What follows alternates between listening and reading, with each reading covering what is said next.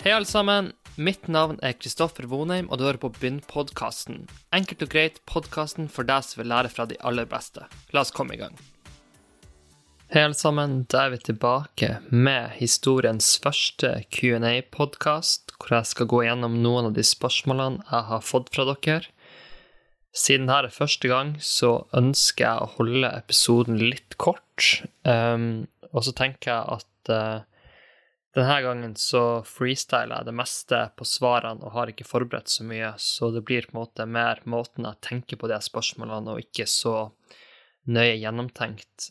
Det er primært 3 ting jeg skal fokusere på. Vi skal snakke litt om hvordan man bygger nettverk, hvordan man går frem for å finne drømmejobben eller en relevant jobb, og litt om investeringsfilosofien, siden det er det flest spør meg om til daglig. Når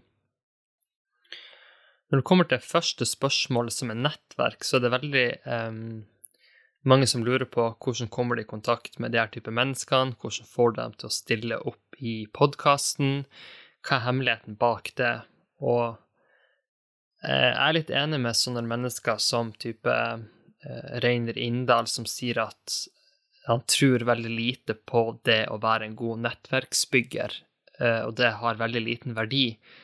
Og jeg følger nok den filosofien i en veldig stor grad. Jeg tror veldig lite på å ha mange på LinkedIn bare for å ha mange på LinkedIn, kontra å heller ha jeg ville heller valgt å ha færre personer som jeg kjente bedre til, og dyrke den relasjonen videre.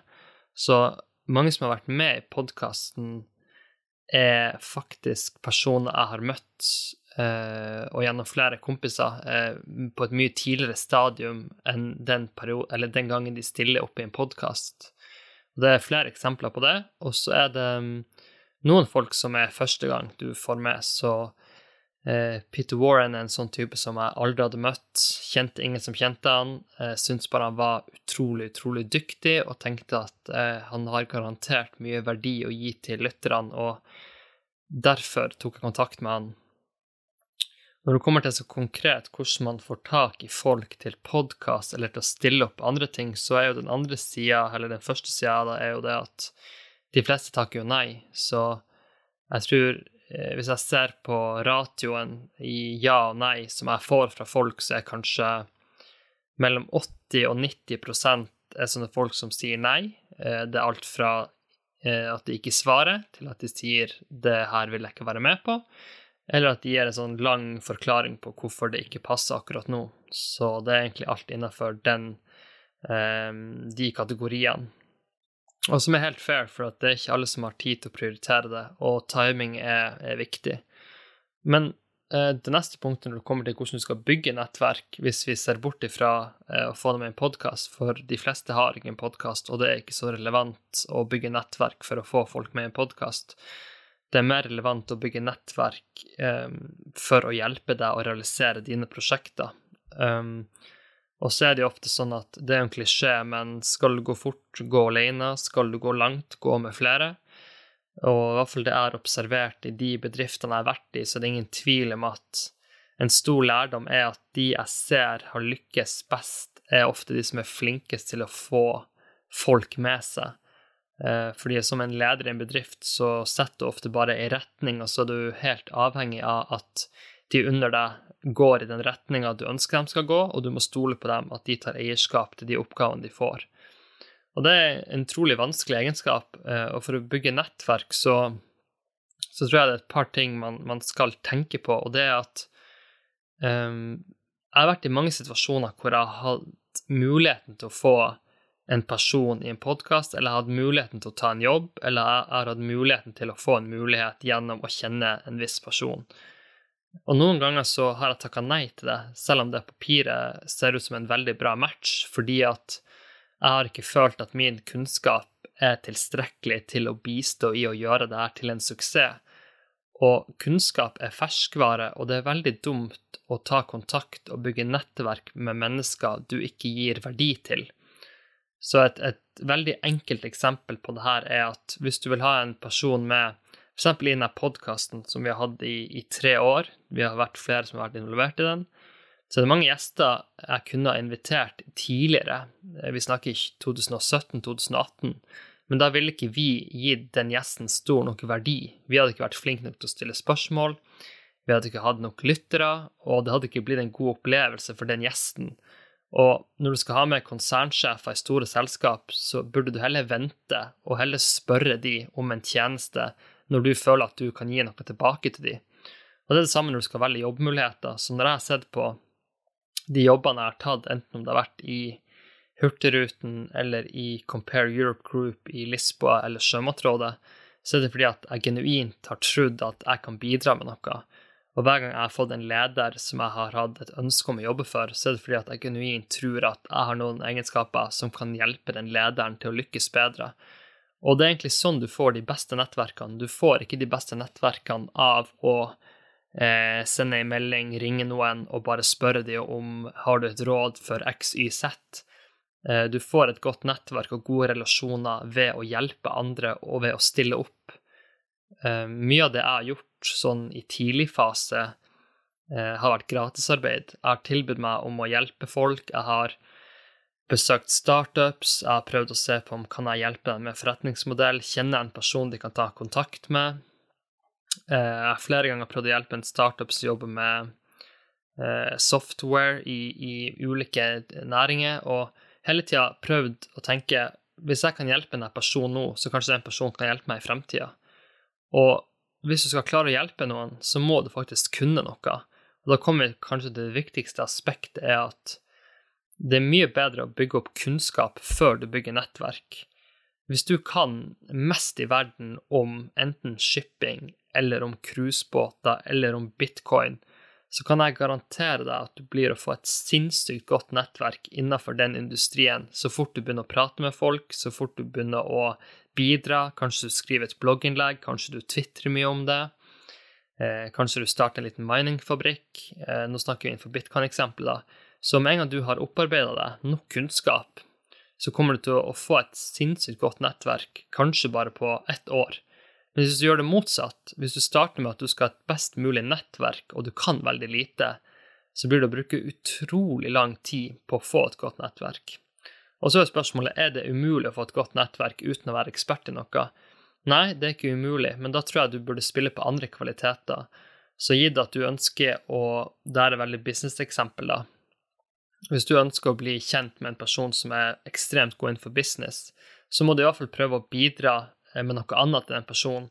Kanskje den personen hater å trene, så du kan bistå med å hjelpe den personen å bli bedre mosjonist eller bedre på styrke, og tilby deg liksom å kjøre treningstimer eller være en sparringspartner eller en treningspartner.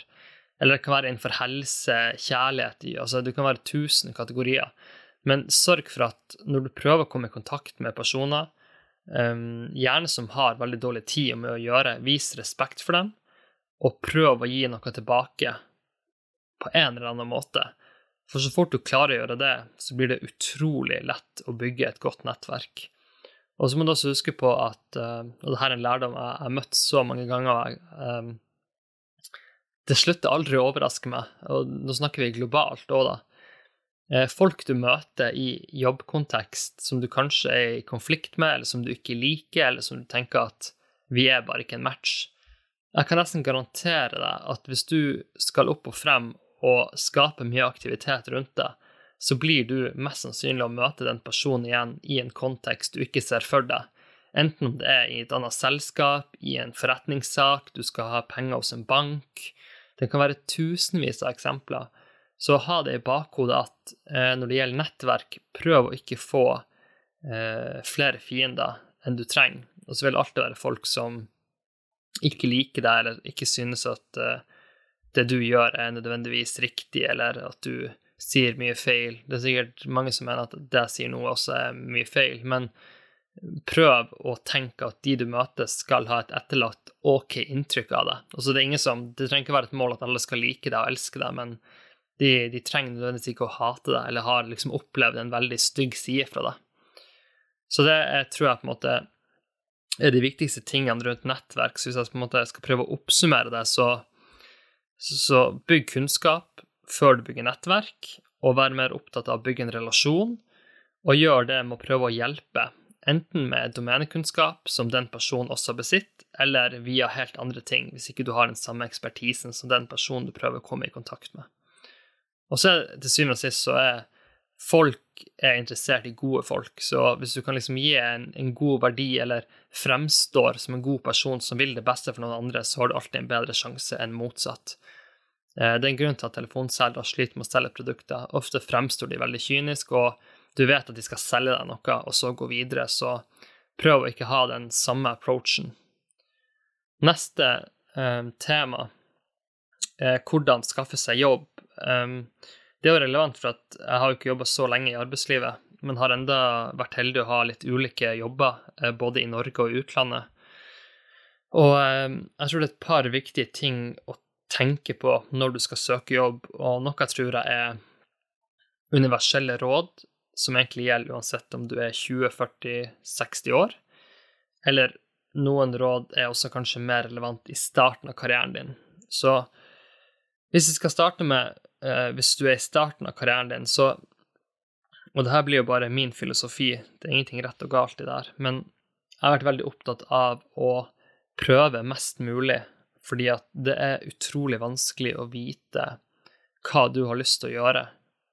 Vi jobber utrolig mye, altså det en tredjedel av livet vårt, og vi prøver alltid å finne en jobb vi trives i, og en jobb som vi føler vi kan gi mye verdi i, og det veldig vanskelig etter å ha suttet mellom 1 til 5 år på skolebenken, eller kanskje ikke suttet på skolebenken i det hele tatt, å vite hvilken jobb som passer deg som person.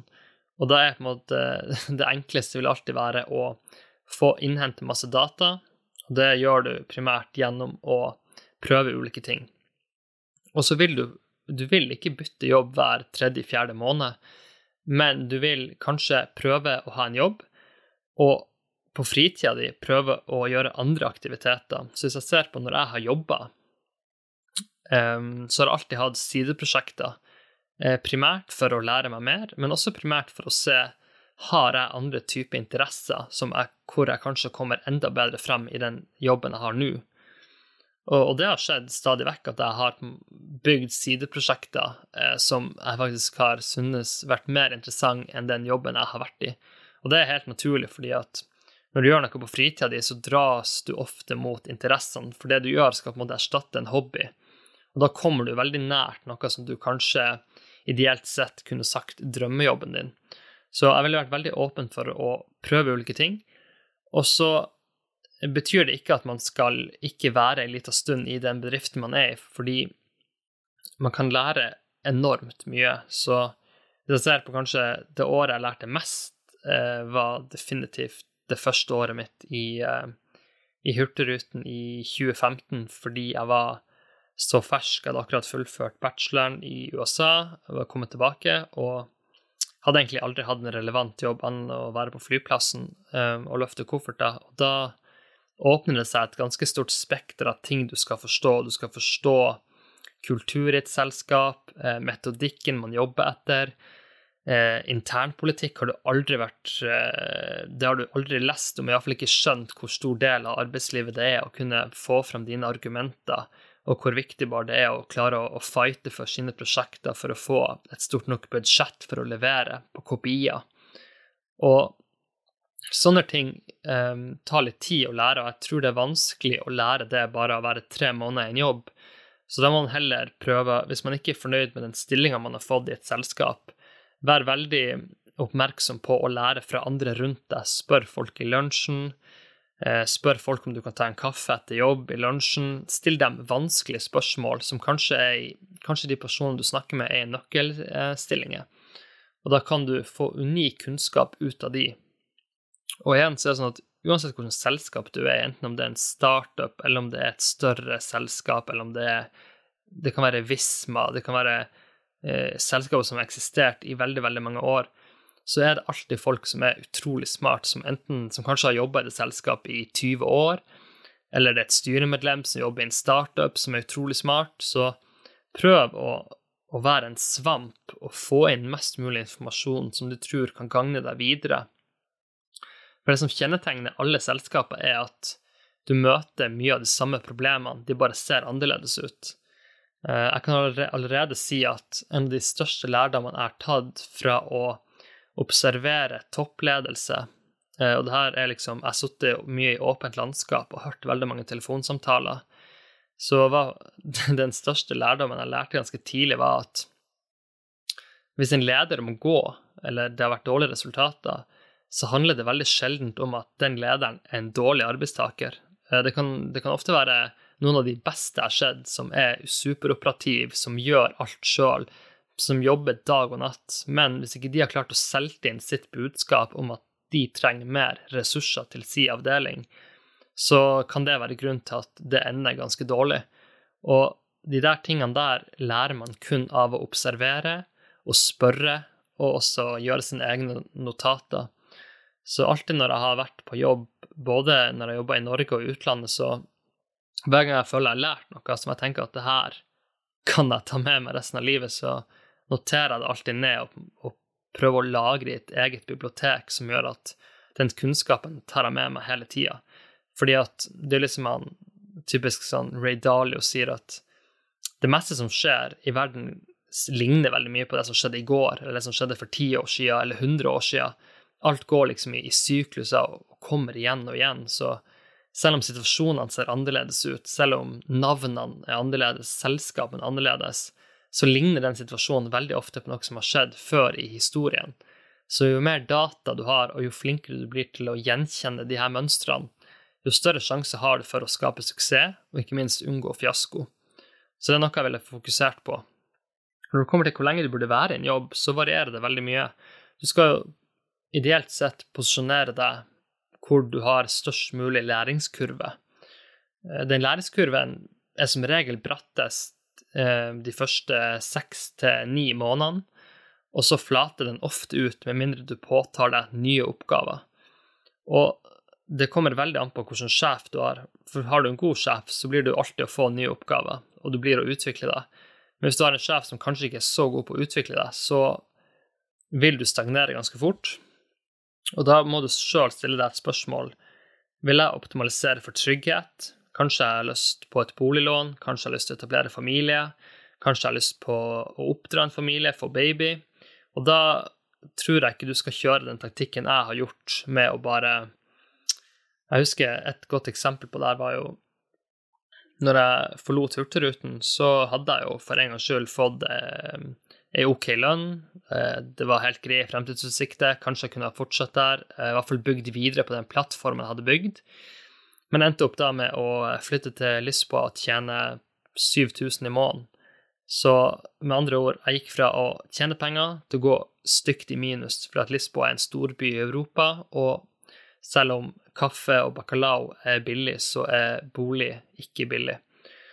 Så da ender du opp med en situasjon hvor jeg går i minus og tjener mye mindre penger, og tjener på en måte ikke nok til å overleve, og er avhengig av litt økonomisk hjelp for å få det til å gå rundt. Men det er egentlig bare prioritering basert på at jeg tror jeg kan lære mye mer der, og jeg tror jeg kan få nye impulser, og jeg kan få et internasjonalt nettverk og bekjentskap. Og å være der i den perioden jeg var, ser jeg også som en veldig viktig del av min korte reise, fordi at det å se hvordan andre kulturer jobber, og det å bli kjent med mennesker som kommer fra Kroatia, Tyskland, Portugal, Danmark, og se hvordan de går frem for å skape et vekstselskap, det er lærdommer det er vanskelig å få i Norge, fordi at det er veldig vanskelig å se for seg at du samler så mange nasjonaliteter under samme tak. Det vil selvfølgelig være eksempler på det i kanskje de største selskapene, eller en veldig nisje-startup, men det er uansett veldig vanskelig å se for seg at du klarer å gjøre det uten å ha den norske modellen inne i bildet, og da blir det et norsk selskap, mens hvis du setter deg i et utenlandsk selskap, så for min del så var jeg ansatt på portugisisk kontrakt med portugisisk lønn, og selv om jeg jobber med andre nordmenn, så de samtalene du har med de internasjonale menneskene der, de bærer ingenting preg av Norge. Det er ikke alle som vet hvor så vidt Norge er på kartet, og du lærer deg veldig fort at folk ser veldig annerledes på verden, og du lærer ekstremt mye som du aldri ville ha gjort i den konteksten du ville ha gjort i Norge. Så det har vært min målsetning, og det tror jeg, i hvert fall hvis vi ser på 20-årene og 30-årene, så tror jeg det lurt å optimalisere for din egen læringskurve, og også finne ut hva du har lyst til å drive med. Så jeg har både vært innom reiseliv, finans, startups og sjømat, og ser at så vel egentlig ganske tidlig at jeg tenderer mot en generalistrolle og ikke en spesialistrolle, fordi at jeg har ikke den ene passion som større enn alt annet. Jeg kan sitte en kveld og studere bitcoin, og jeg kan sitte en annen kveld og studere restråstoffpotensialet for Hofseth Biocare og synes at det like interessant. Og da ender du opp i en litt vanskelig situasjon, fordi at da må du prøve å se hvilken type jobber vil sette pris på den ekspertisen, at du både har lyst til å lære deg om fintech, om tech, om bitcoin og så videre. Og det klart at det ikke så mange arbeidsgivere som har behov for det. Så der legger du ut på en litt tyngre reise på å finne drømmejobben. Mens hvis du har verdens største lidenskap for bolig, så det bare å prøve å få kontakt med et av de beste boligselskapene i Norge, eller i den regionen du i, og så det å tilby seg å jobbe litt gratis der, og kanskje gi dem en analyse på et område du synes interessant, og si at jeg har regnet på det her, jeg tror det her et kjempecase, hvis dere liker det caset, så det bare å ta det, men jeg har veldig lyst til å jobbe for dere. Så da vil veien være mye kortere i å finne drømmejobben, men det viktigste å finne noe du virkelig har lyst til å gjøre. Jeg har sett mange folk som har jobber jeg kunne bare drømt om, men som nødvendigvis ikke så veldig happy med livet deres. Og det handler litt om at hvis du skal ha impact, eller hvis du skal ha en veldig tung eller prestisjetung jobb, så kommer det mye med på kjøpet, du må offre veldig mye. Så da må du være veldig trygg på at det her faktisk det du har lyst til å gjøre. Fordi at det så mange jobber som krever mye av det, det krever mange sene kvelder, det krever mye internpolitikk, det krever mye tunge avgjørelser, og det vanskelig å ha den driven til å gjøre det hvis du innerst inne ikke liker det du gjør. Så over tid, så uansett hvilken alder du så det veldig bra å tendere mot noe du faktisk, du vil kanskje ikke ha gjort det gratis, men det et prosjekt som du ville vært veldig fornøyd med å gjøre, selv om du ikke ble steinrik av det. Og så det også en konsekvens at du blir ofte veldig flink der interessene dine så med en gang du finner noe du naturlig behersker, så vil jeg tendert mot å prøve å få jobb innenfor det. Og hvis ikke man vet hva man naturlig flink på, så det enkleste måten å finne ut det på å spørre de nærmeste vennene. Hva synes du gjør en best jobb? Hva synes du diskuterer mest med deg? Hvor du tenker, oi, det her har du virkelig peiling på. Er det for eksempel innenfor e-sport? Er det innenfor poker? Hvis du veldig god i poker, kanskje du veldig god på spillteori, og du kan bruke den egenskapen til å være en god strateg. Så du må alltid se på de egenskapene, for alle har unike egenskaper. Jeg har aldri møtt en person som ikke flinkere enn meg på noe. Så det handler mer om å finne ut hva de egenskapene, og så må man dyrke de videre, fordi at det mye bedre å satse på å forbedre styrkene sine enn å prøve å fikse opp i alle svakhetene. For vi lever i en verden som mer og mer, kall det type Poisson-fordelt og ikke normalfordelt, som egentlig en alt for vanskelig måte å si det, at det de beste egenskapene du har som gir verdi til folk. Vi ser at teknologi fjerner veldig mange av de jobbene som går på rutinemessige oppgaver. Så hvis du bare pusher papirer, men aldri bruker din kreativitet, eller din filosofi, eller dine unike egenskaper til å ta avgjørelser, eller til å få ting til å skje, så det stor sannsynlighet for at den jobben du allerede har nå, kan bli erstattet av maskiner ganske fort. Så tender heller mot yrker med større grad av kreativitet eller analyse, hvor du mener at du den beste til å løse oppgaven. Ideelt sett så ønsker du å være den som du kjenner som desidert best til å løse akkurat det problemet du jobber med.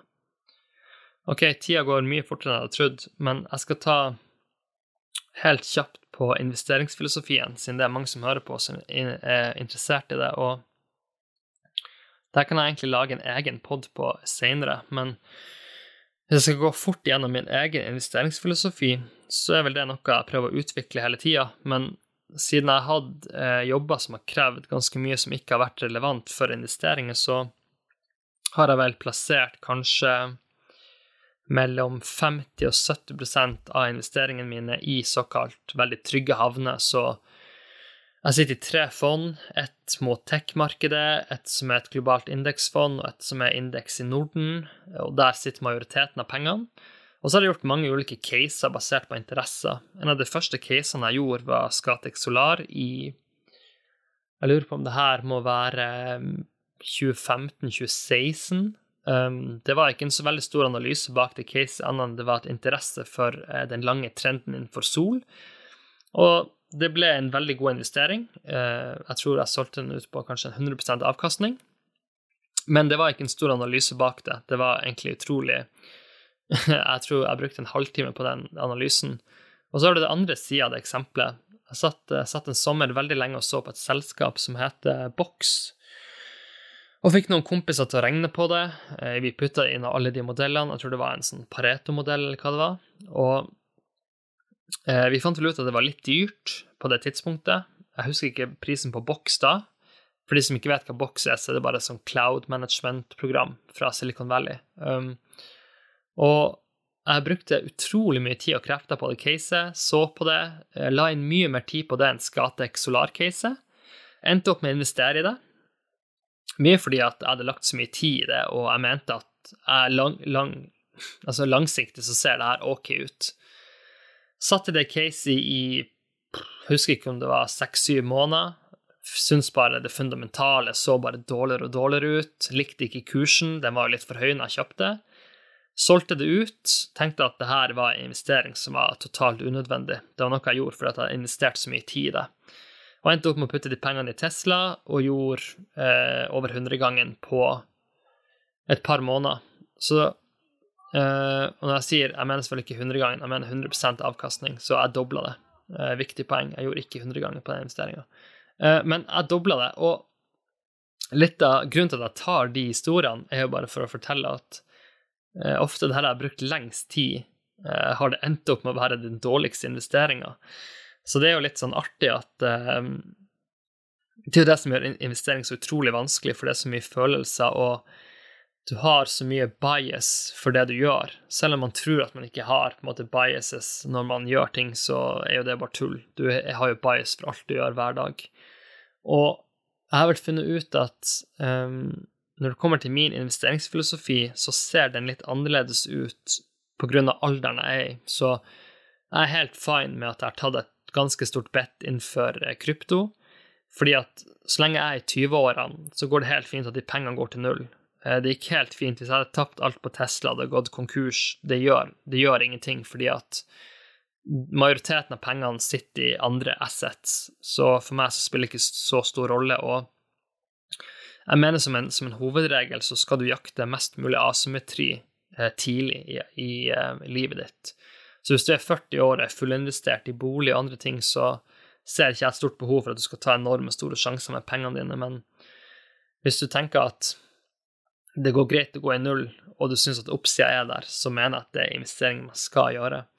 Så jeg tror fremover, så jeg ser jo ofte på startups, jeg ser på krypto, jeg ser på gode caser som Tesla, som jeg tenker enten går den her 300% opp, eller så går den kanskje i null, og da mener jeg at det verdt å gjøre sånne bets av og til.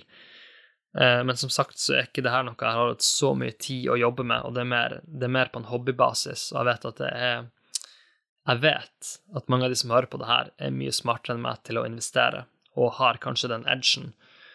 Og jeg tror det viktigste kanskje, og det sier jeg ofte til meg selv, at hvorfor tror jeg at jeg skal vite prisen på det her selskapet bedre enn de smarteste folkene i Goldman Sachs, i Morgan Stanley? Hva det som gjør at jeg tror at jeg kan det her bedre enn de? Og svaret at jeg tror aldri jeg kan det bedre enn de. Men det jeg tror at jeg vet mer om min livssituasjon enn det de gjør om min livssituasjon, så jeg vet at av og til kan jeg ta mer risiko, og jeg vet at kanskje der jeg vet litt mer, og nå snakker jeg i Norge, kanskje jeg har god kunnskap om sjømatindustrien, eller om andre selskaper, eller har et selskap hvor jeg selv kan påvirke, og da det ofte ikke på børs, det kan være en startup, så vil jeg heller putte pengene i der jeg tror at jeg kan utgjøre en forskjell. For meg å handle på på aksjer på S&P i USA og tro at jeg skal finne en bedre pris. Jeg tror ikke jeg er smart nok, og jeg tror jeg har dårlige odds i lengden. Og så tror jeg mange kan klare det. Jeg har veldig stor tro på at type Peter Warren, eller mange av de jeg ser på Twitter i Norge, som jeg ser er utrolig analytisk, aksjefokus, det er mange Twitter-kontoer jeg kunne ha nevnt. Jeg er helt sikker på at når de investerer, så har de god sjanse for å gjøre det bedre enn markedet. Men jeg tror at jeg har fått ganske stor respekt for at det krever mye tid, det krever mye tålmodighet, erfaring, og jeg tror selv de beste investorene også kan gå til null. Så selv om jeg er fascinert av en type som for eksempel Jamie Dimon, så har han også blitt sparket fra et selskap hvor alt gikk til F, og uansett hvor flink du er, hvordan som helst selskap du sitter i, så kan du alltid gå til null, fordi at du kan ha, hvis du har riktig mengde uflaks stablet mot deg, så nytter det ikke hvor flink du er, hvis alle kreftene går imot deg samtidig. Så derfor synes jeg det er vanskelig, men investering er jo utrolig artig, og det siste tipset jeg har rundt investering er jo det at investere der du mener du kan gjøre en forskjell. Enten er det å kjøpe en bolig nummer 2 og leie den ut, enten er det å investere det i bitcoin og følge utviklingen, eller investere i en startup som du kan hjelpe kompisene eller bekjente med å gjøre til en suksess, og basere risikoprofilen din på hvilken alder og økonomisk situasjon du er i. Jeg tror for de fleste så kommer de langt i livet med å spare 1000 kroner i måneden.